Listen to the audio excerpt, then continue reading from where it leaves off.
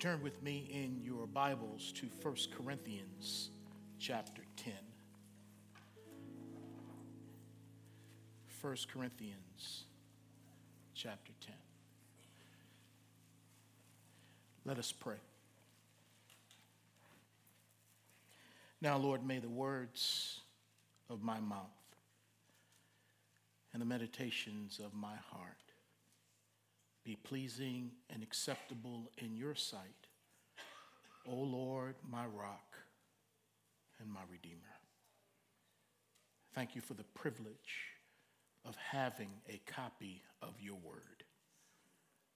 Thank you that it is infallible, that it is authoritative, and that it is practical for the lives that we live in this earth.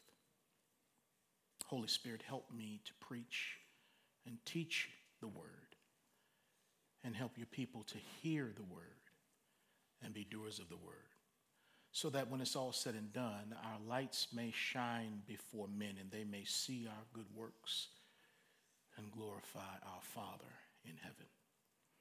Thank you, Lord. We bless you and we thank you for what we have already experienced. Thank you for filling the house with your joy, with your peace, with your power, with your hope.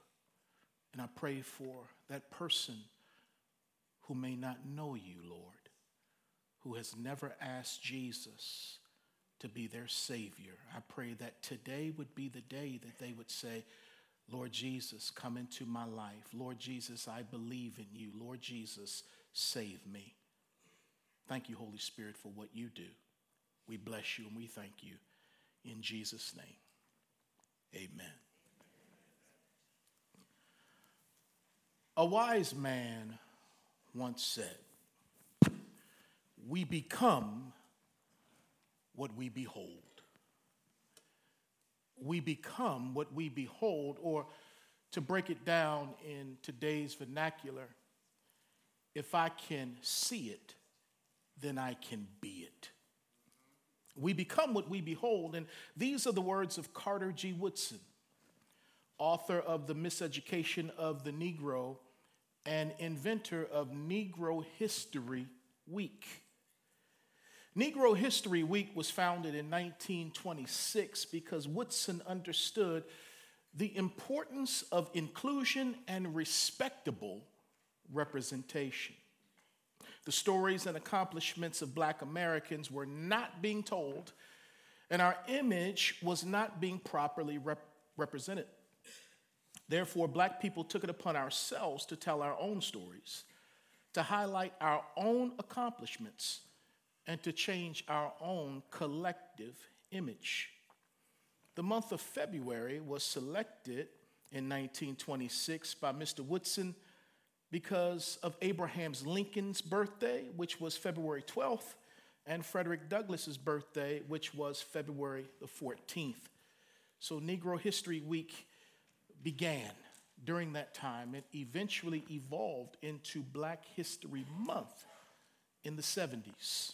So I know that there are Black people who say, how come Black History Month has to be in February, the shortest month of the year? Why did they give us that? Well, it was selected because of Abraham Lincoln, Frederick Douglass, and it began as a week, and then it grew into a month. Now, here's one reason we need Black History Month. We've all been taught about Paul Revere and his midnight ride on April 18th, 1775. And for those who don't know, we have a Paul Revere in our church. Amen. We all know about this man and his midnight ride on April 18th, 1775, to warn the Minutemen that the British were coming. But how many of us were taught about Wentworth Cheswell, a Black man who also rode on the same night? Cheswell rode north, telling the colonists that the Redcoats were coming. The Revolutionary War veteran would eventually become the first Black man elected to public office in the United States of America. So Wentworth Cheswell. Here's another reason for Black History Month. How many of us were taught about Amelia Earhart, the first female aviator to fly solo across the Atlantic Ocean in 1928. But how many of us were taught about Bessie Coleman, the first African-American woman to earn a pilot's license in 1921? And it would be her experience that would open up the door for the Red Tails and the Tuskegee Airmen. Well, newsflash this morning. I have a newsflash for you. I am not Jewish. I am black. Yet, the foundation of my entire life has been built upon Hebrew people and Hebrew history. So let me say that again. I am not Jewish. I am black. I am African American. Yet, the foundation of my entire life has been built upon Hebrew people and Hebrew history. I've been saved by a Hebrew Messiah. And the truth is, I know Hebrew history better than my own African American history. I've never been enslaved in Egypt, but I can relate. I've never been oppressed by Egyptian taskmasters, but I can relate. I've never had to make bricks without straw, but I can relate. I've never had to put blood on the doorposts of my house, but I can relate. I'm not Jewish, yet these stories were written for me. They were written for you. They were written for us. 1 Corinthians chapter 10 from the New Living Translation says, these things happened to them as examples for us. They were written down to warn us who live at the end of the age. These things were written down about the Jews for us. They were written to increase our faith in God. God expects for me, a black man, to learn about him through Hebrew history, which is primarily found in these 66 books which make up the Bible, which happen to be written by Hebrew authors. So God expects me to know about him through Hebrew history found in a Hebrew book written by Hebrew people. These things were written for us as examples. And if Gentiles, that is non-Jewish people, if we can learn about God through Hebrew history written by Hebrew people, here it is. Can't Hebrew people learn about God through Gentile history written by Gentiles? And if black people can learn about God from white people, can't white people learn about God from black people? And if black people can learn about white people in the scope of American history, can't white people learn about black people in the scope of American history? In other words, can't we learn from one another? We should. And that's my main point. God has always intended for his children to learn about him and one another in the midst of community. And this learning happens best in the midst of a diverse community. God expects for us to learn about him in the context of community. This morning in our theology class, I realized that I am teaching the class, but I'm not the only teacher in the class. Because we have been endowed with the Holy Spirit, and he teaches us things that no teacher can teach us. And there are times where Miss Loretta has a nugget from heaven that the class needs to hear. So in the midst of community, where there are men and women, black and white, we're able to learn about God and one another. We learn best in community as opposed to isolation. So in 1 Corinthians chapter 10, verse 1, we read verse 11. Here's verse 1. Paul says, I don't want you to forget, dear brothers and sisters, what our ancestors in the wilderness long ago. All of them were guided by a cloud that moved ahead of them, and all of them walked through the sea on dry ground. Okay, you're going to help me prove this thesis that we learn best in the midst of community, especially in the midst of diverse community where there are men and women, Jews, Gentiles, Africans, rich, poor, slave, free. We learn best about God and one another in the midst of community, especially diverse community, God's diverse kingdom. And Paul said, I don't want you to forget, dear brothers and sisters, about our ancestors in the wilderness long ago. So here's my question. Who were the brothers and sisters Paul was referring to in 1 Corinthians chapter 10, verse 1? Who are the brothers and sisters? Well, Paul wrote to the church of Corinth, a church which he founded on his second missionary journey, which can be found in Acts chapter 18. The church at Corinth was comprised of Jewish and European believers. So when Paul went out to preach the gospel, he was known as the apostle to the Gentiles, yet he had a heart and a burden for his people, Israel. So he would go into the synagogues first to talk to his people, and he would prove from the scriptures that Jesus was the Christ. That was his mode of ministry operation, because synagogues were spread throughout the then known world because of various stages of persecution in the past, where Jews could not get back to Jerusalem, so they built synagogues, places to meet God all over the place. So when Jesus gave the commission to go into all the world and preach the gospel to every ethnic group, all the nations, ethnos, Paul would go to the synagogue, speak to the Jews, and there would be overflow into the community, and Gentiles, i.e. Europeans, Greeks, Romans, would hear the gospel. And as a result, the church, the called out ones, the ecclesia, would be birthed. Jesus says, I'm going to build my church. And the church he builds is supposed to be a reflection of what heaven's going to be, and that is diverse. So Paul went out in Corinth, in Acts chapter 18, and a church was born. And from Jump Street, it was multi-ethnic. From Jump Street, it was comprised of Jews and Europeans. This means that two different ethnic groups with a serious history of hostility attended church together. But not only that, not only were Gentiles and Jews together, but there was an African presence in the church at Corinth as well, through a leader named Apollos. Apollos may have been an African convert to Judaism, who then converted to Christ.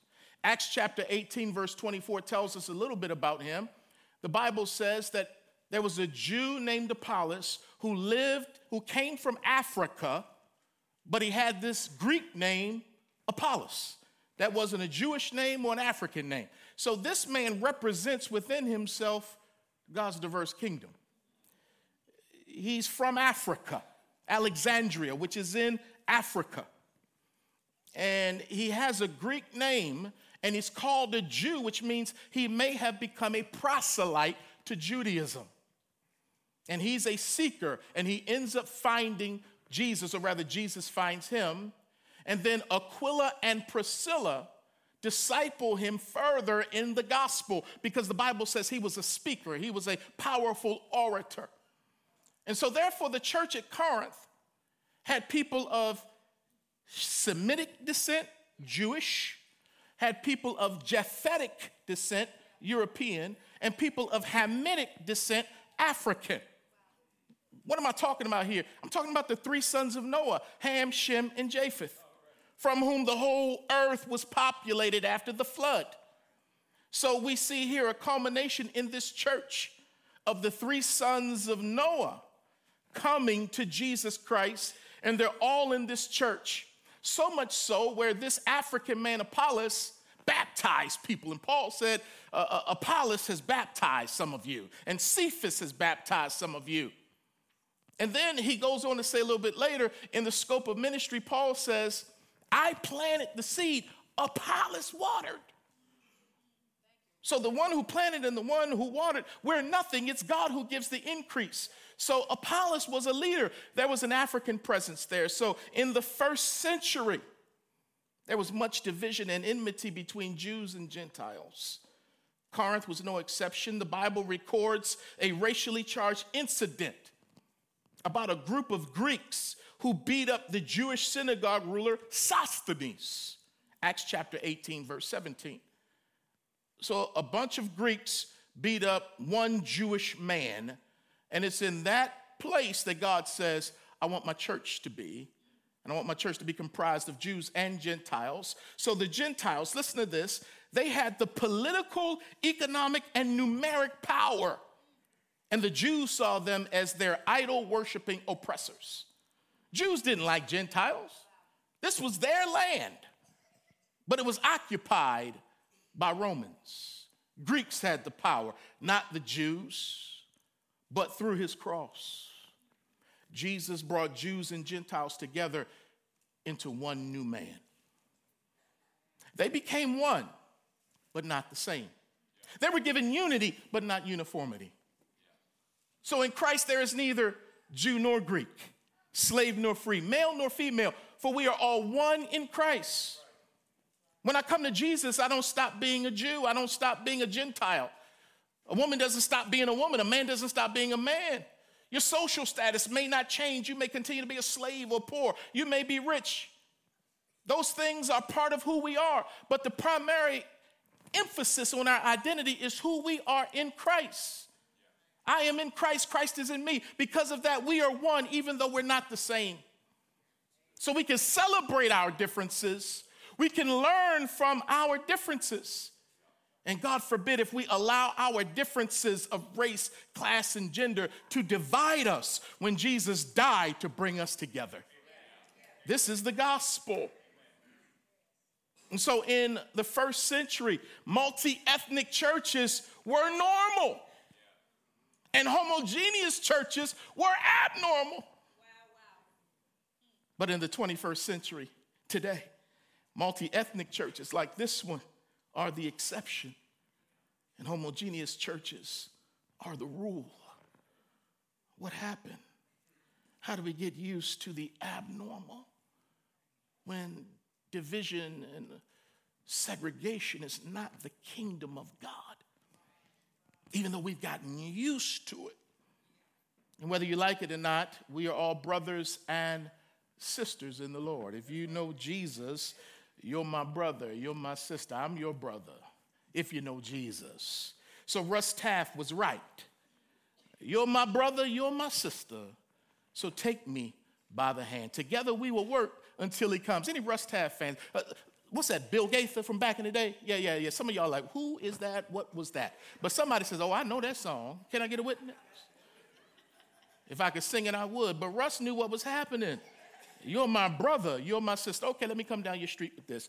Sister Sledge. We are family.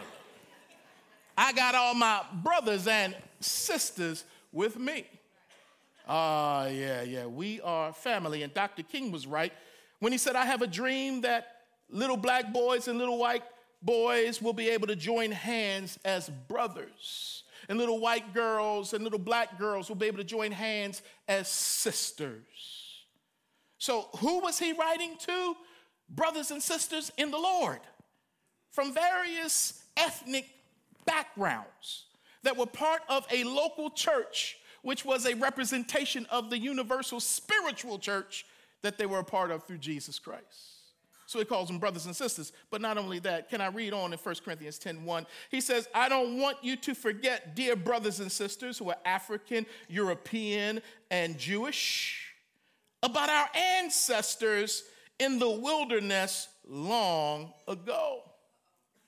I want you to know about our ancestors, our ancestors, our ancestors.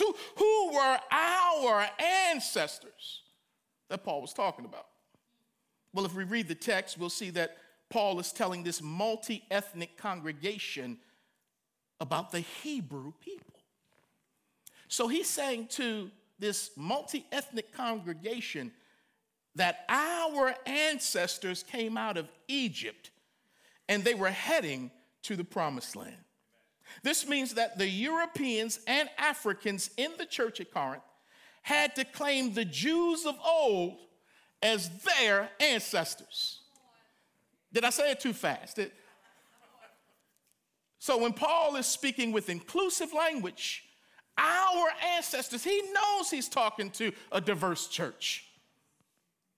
Some people can trace their natural physical lineage to those ancestors because they're Hebrew.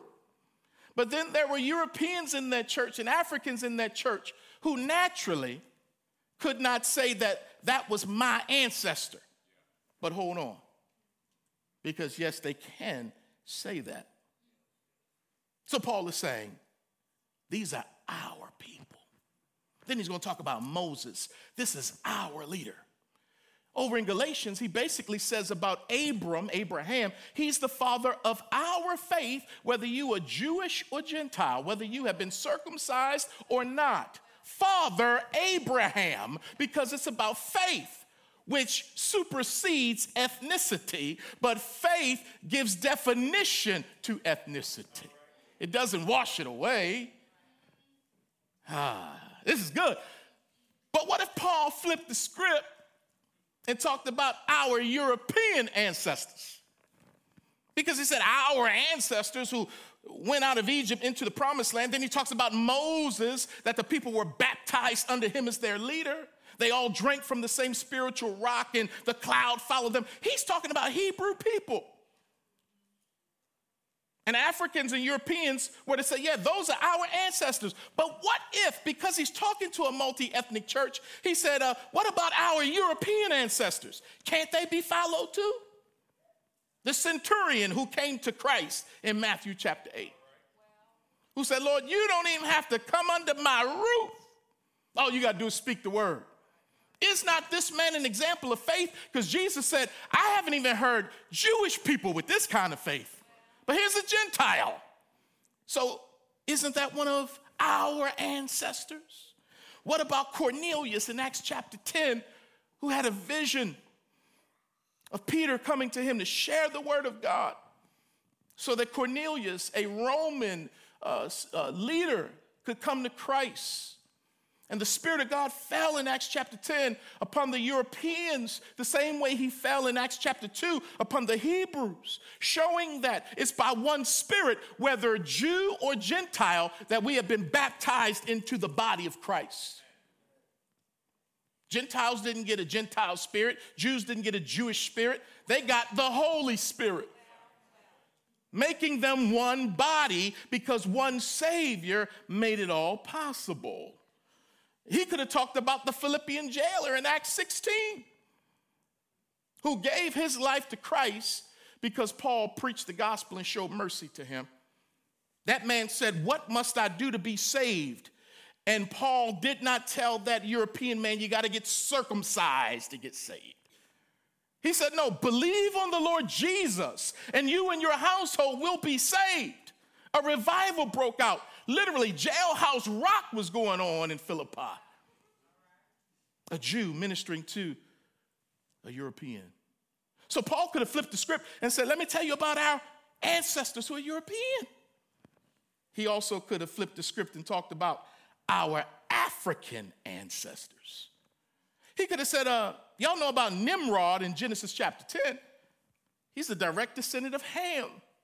Here's what not to do, because sometimes history teaches you what not to do. And in the book of 1 Corinthians 10, everything the Jewish people did wasn't good. They did a lot of bad stuff. So learn from that bad example too. Don't do that.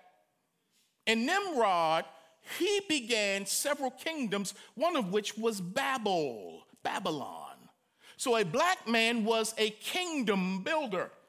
And it was under his influence that the Tower of Babel was built. He was a mighty hunter before the Lord, the Bible says. But don't be like him. When God tells you to spread out, don't say we stand here and we're going to build our own tower because we're feeling ourselves now. We got a little bit of technology in that era. But no matter how high you go, God still got to come down and look at what y'all doing. So you ain't all that. So reject the humanism. Look to God and obey him. Or Paul could have talked about Jethro in Exodus 18. The African priest who had a daughter named Zipporah, who ended up marrying the Hebrew Moses, that Moses went to get wisdom on how to lead the Hebrew people in the wilderness. And Jethro said, now look here, now the way you leading ain't right, homie. You meeting with everybody. They lined up to meet with you. You will wear out and the people will wear out. Here's what you need to do. Delegate. Give authority over to men who can lead over 50s and hundreds and thousands, and the difficult cases, let them bring to you. But so Moses had to listen to his African father-in-law, and it helped save his life and the people of God. But then that father-in-law not only had a daughter named Zipporah, he had a brother that Moses begged to come with him to go through the wilderness, because Moses understood that his brother-in-law, I can't remember his name right now, he knew how to maneuver through the wilderness. So Paul could have talked about these Africans. What about Ebed-Melech in Jeremiah chapter 18? The Cushite, the Ethiopian, who saved the weeping prophet from certain death as he was placed in the cistern and left there to die, sinking in the mud. But Ebed-Melech went against the government. He stepped out in bravery because he knew Jeremiah was God's mouthpiece.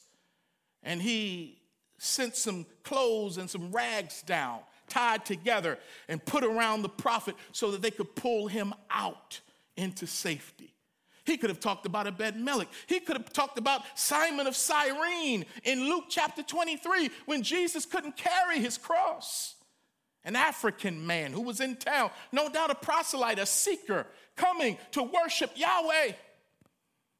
And you have a Hebrew man, bludgeoned, can't carry his cross. You have Europeans whipping him, and you have an African that's there. And they say, you take the cross.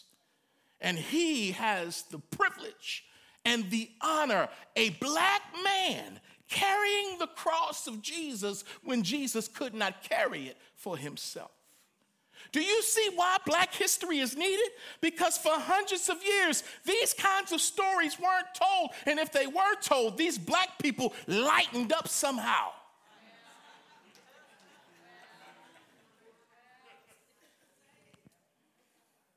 Or Paul could have said, let me tell you about the Ethiopian eunuch in Acts 8, who was also coming to Jerusalem to worship. But Philip met him and shared the gospel from Isaiah 53 with him. And he accepted Christ and was baptized. And he went home rejoicing, back to Candace, queen of the Ethiopians, meaning that Africa had countries that were civilized. The Bible tells me this.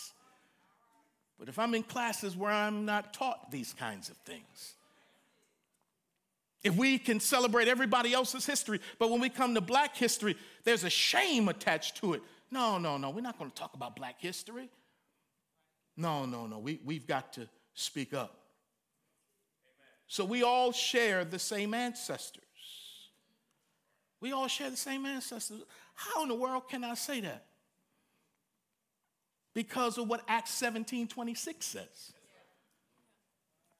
From one man, he created every nation on the face of the earth. Can I put it in reverse? From one man. Who's that man? Adam. So if you're human, we all trace our lineage back to Adam. So we're all a part of the Adams family.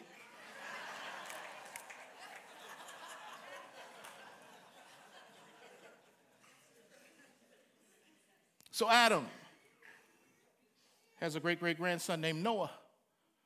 Noah has 3 sons, Ham, Shem, and Japheth. Through them, the whole earth is populated. So we all share in this thing called humanity. We're all made in the image of God. So the finger of God is on each one of us. And so because of that alone, there should be dignity.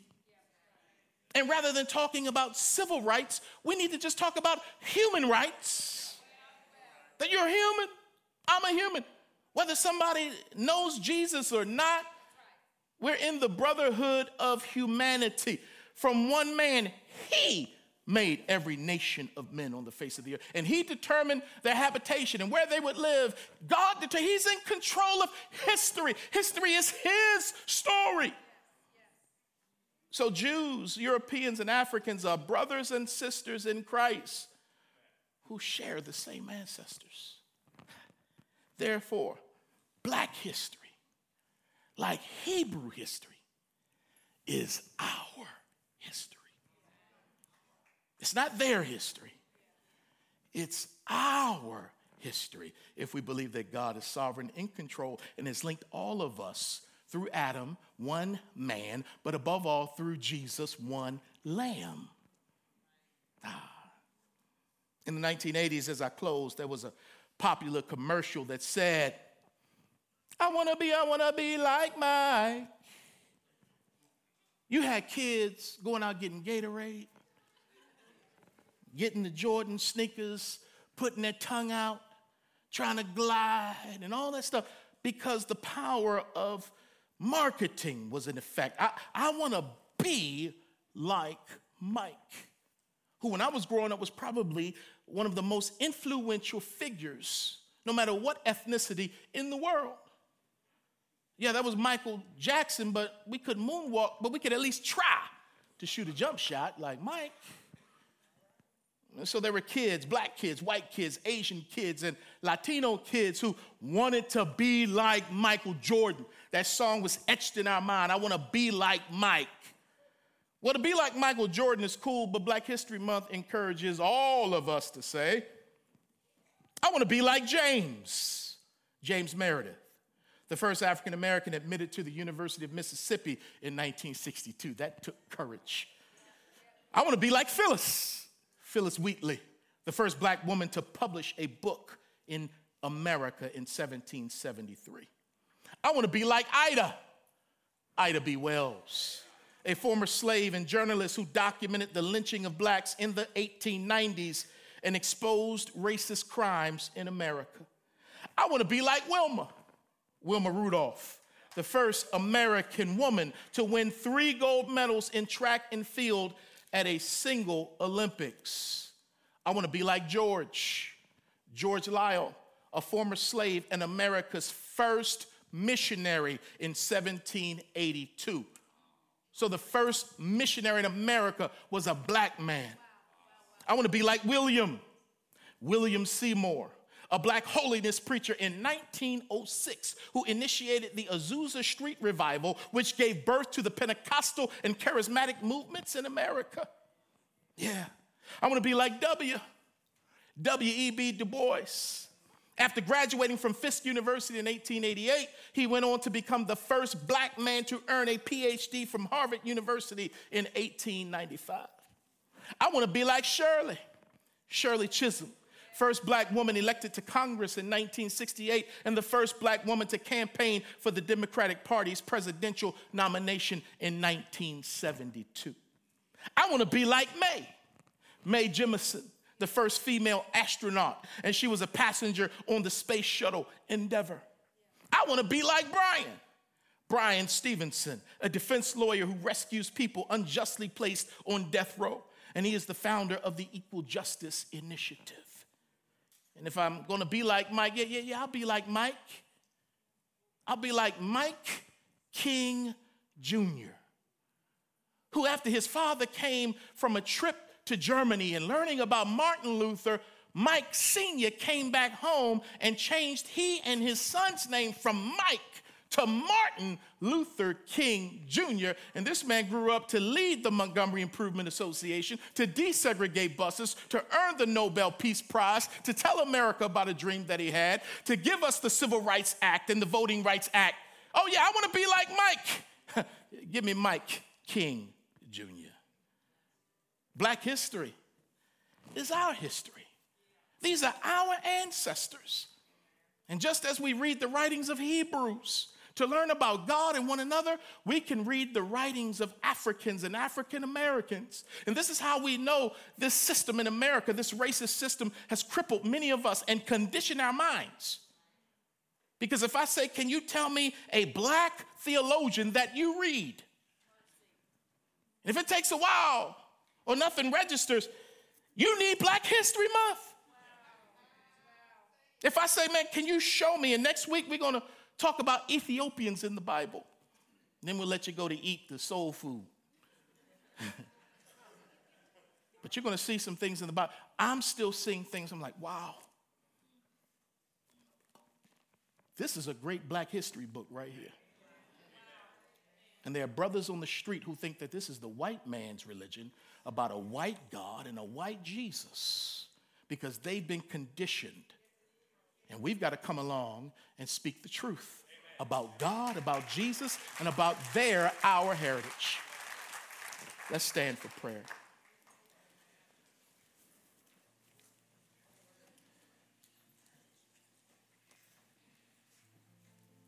Father, the Berean Christians were a noble group of people because they studied and checked the word after Paul preached. And Lord, for all of us to get these kinds of things in our soul, we need to study. We just don't need to listen. We need to dive in for ourselves. But that's not how we were taught here in America. We were taught to accept the dominant group's perspective on everything, including God. And it's so easy to say it doesn't matter about that stuff. Yes, it does matter. When the Bible lays out descriptions of Ethiopians, about their skin color, it matters. When the Bible says that Ebed-Melech over 3 times in one chapter was a Cushite, an Ethiopian, it matters. So forgive us, Lord, for not speaking the truth. Lord, for those of us who have become so assimilated into white church culture, Black or white, Latino or Asian, Lord, may the truth set us free. May we not be afraid to say what you say about us, that we're fearfully and wonderfully made, that your word doesn't talk about races, it talks about families. That's what it talks about, brothers and sisters. Help us to reclaim words. Help us, Lord, to experience your diverse kingdom. Help us to explain it. And then, Lord, help us to expand it. May we expand it on our jobs and our families. And just as Hebrew history is not limited to 1 month of the year, we should not limit ourselves to African American history to 1 month of the year. But then, Lord, there's Latino history and Asian history and Native American history. There's so much to learn that as we learn about one another, we learn about you. We see your faithfulness to every people group that Jesus has purchased with his blood, that he is taking to glory. Ah, God, may your will be done on earth as it is in heaven. Would you raise up ministers who have the courage to lead and plant multi-ethnic churches? Lord, we know every church is not going to be multi-ethnic, but Lord, we want to see more churches, especially churches that are led by minorities. Yeah, Lord. Wow. I pray for anybody that's irritated today. I thank you that they're irritated. Because, Lord, sometimes we come to church and we get challenged. Sometimes we come to church and our worldview is shaken up. Sometimes, Lord, that just reveals how fragile we are. It just reveals how controlling, how fearful we are to learn a new thought. But we stack it all up. What does the Bible say? Thank you, Jesus, for recording these stories. Now unto him who's able to keep you from falling. Oh, Lord, we need that. The one who's able to present us faultless before his throne with exceeding joy. To the only wise God, our Savior. That Hebrew, blessed and beautiful and brown Savior. To him be the glory, the majesty, the dominion, and the power, both now and forevermore. And God's diverse kingdom church said, Amen. I need you to say amen from the gut. Amen. Amen. All right. Now, don't try to bring all your cousins and nieces and nephews next week because we feeding folk. No, I'm just joking. We're going to eat till the food run out. So if you want to bring people, bring them. We're going to have a good time. God bless.